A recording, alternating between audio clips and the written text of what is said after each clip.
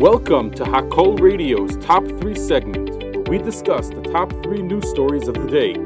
Hakol Radio, powered by the Monsey Mavasser and broadcasting live from Schlurko Studios in Monsey, New York. Number 1.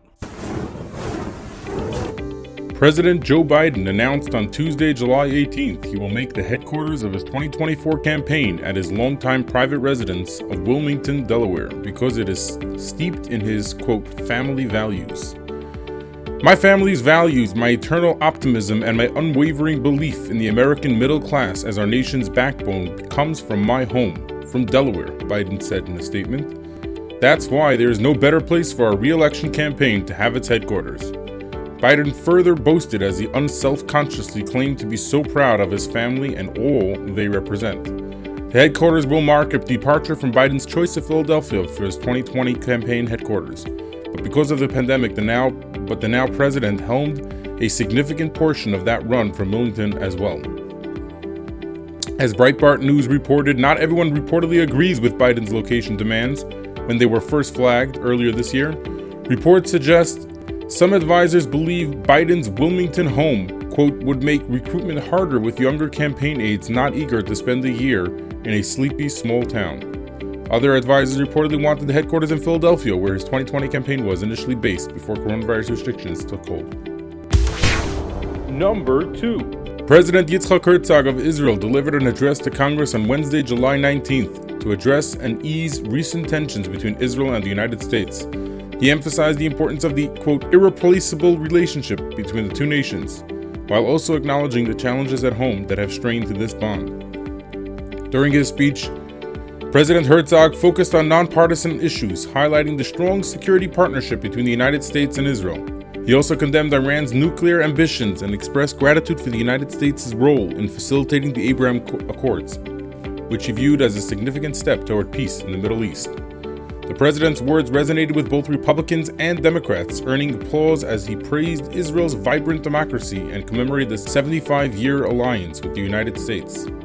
We are proud to be the United States' closest partner and friend, Mr. Herzog affirmed. The strength of the United States makes Israel stronger, and a strong Israel enhances the security of the United States.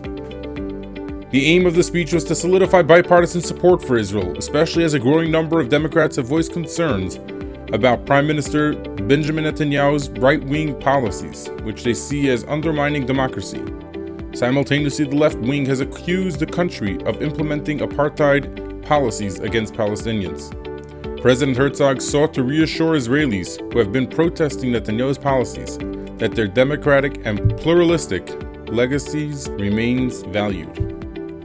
Mr. Herzog praised Israel's vibrant democracy, its protection of minorities, and its commitment to human rights and civil liberties, which are safeguarded by its strong Supreme Court and independent judiciary.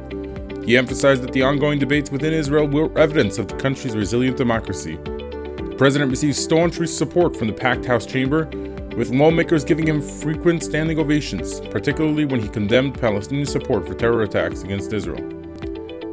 President Herzog asserted that Israel could not tolerate terrorism and appreciated the solidarity of the United States in this regard. Despite the camaraderie within the House chamber, there is a contentious debate surrounding Israel's policies outside its doors. Some left-wing House Democrats boycotted the speech, accusing Israeli leaders of endorsing racist policies against Palestinians, leading to allegations of apartheid. Number 3.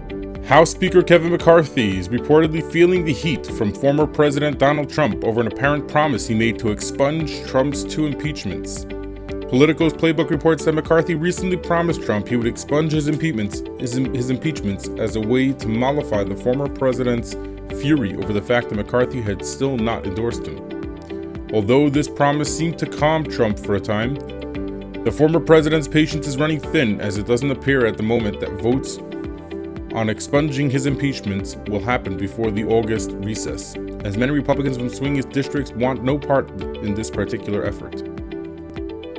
Several moderate House Republicans are loath to revisit Trump's impeachments, especially the charges stemming from the January 6, 2021 attack on the U.S. Capitol, Politico writes. In fact, though only 10 of their GOP colleagues voted with Democrats to impeach Trump after the January 6th attack, Several more wanted to, but were too worried about threats to their offices and families to take the plunge. A spokesperson for McCarthy has denied that the Speaker explicitly promised Trump the impeachments, although that's apparently not how Trump interpreted things, which is why Politico writes that the two men are now on a, quote, collision course. In fact, even one Trump-backing lawmaker expressed skepticism that the expungement gambit would work. The problem is, he says, if you have an expungement and it goes to the floor and fails, which it probably will, then the media will treat it like it's a third impeachment, and it will show disunity among Republican ranks, this member said. It's a huge strategic risk. Thanks for tuning in to the Top 3 segment live on Hakol Radio, and have a great day.